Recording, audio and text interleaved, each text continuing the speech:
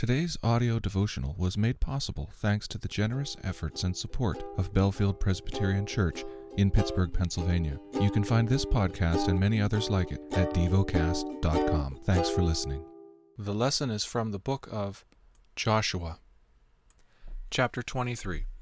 A long time afterward, when the Lord had given rest to Israel from all their surrounding enemies, and Joshua was old and well advanced in years, Joshua summoned all Israel, its elders and heads, its judges and officers, and said to them, I am now old and well advanced in years, and you have seen all that the Lord your God has done to all these nations for your sake, for it is the Lord your God who has fought for you.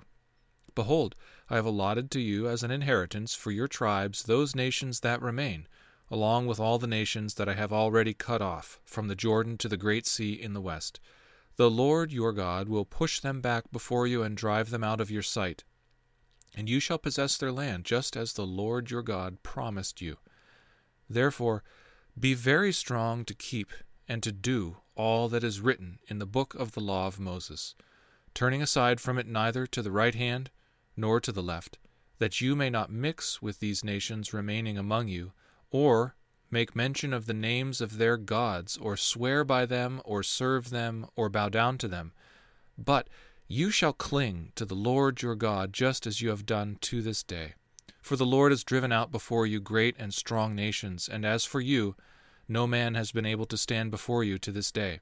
One man of you puts to flight 1,000, since it is the Lord your God who fights for you, just as he promised you. Be very careful, therefore, to love the Lord your God. For if you turn back and cling to the remnant of these nations remaining among you, and make marriages with them, so that you associate with them and they with you, know for certain that the Lord your God will no longer drive out these nations before you. But they shall be a snare and a trap for you, and a whip on your sides and thorns in your eyes, until you perish from off this good ground that the Lord your God has given you.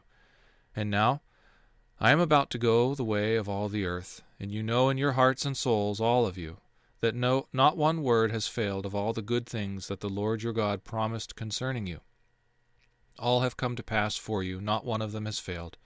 But just as all the good things that the Lord your God promised concerning you have been fulfilled for you, so the Lord will bring upon you all the evil things until he has destroyed you from off this good land that the Lord your God has given you, if you transgress the covenant of the Lord your God, which he commanded you, and go and serve other gods and bow down to them. Then the anger of the Lord will be kindled against you, and you shall perish quickly from off the good land that he has given to you. Meditate and dwell on what you're paying attention to in God's Word. How has it connected with your heart or mind?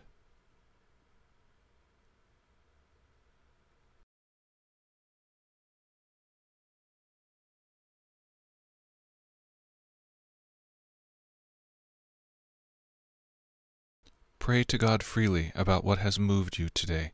Turn your thoughts to him and enjoy his presence. We offer the following as prayer topic suggestions. For those suffering from grief. For those who work in transportation. Thank you for listening to Devocast.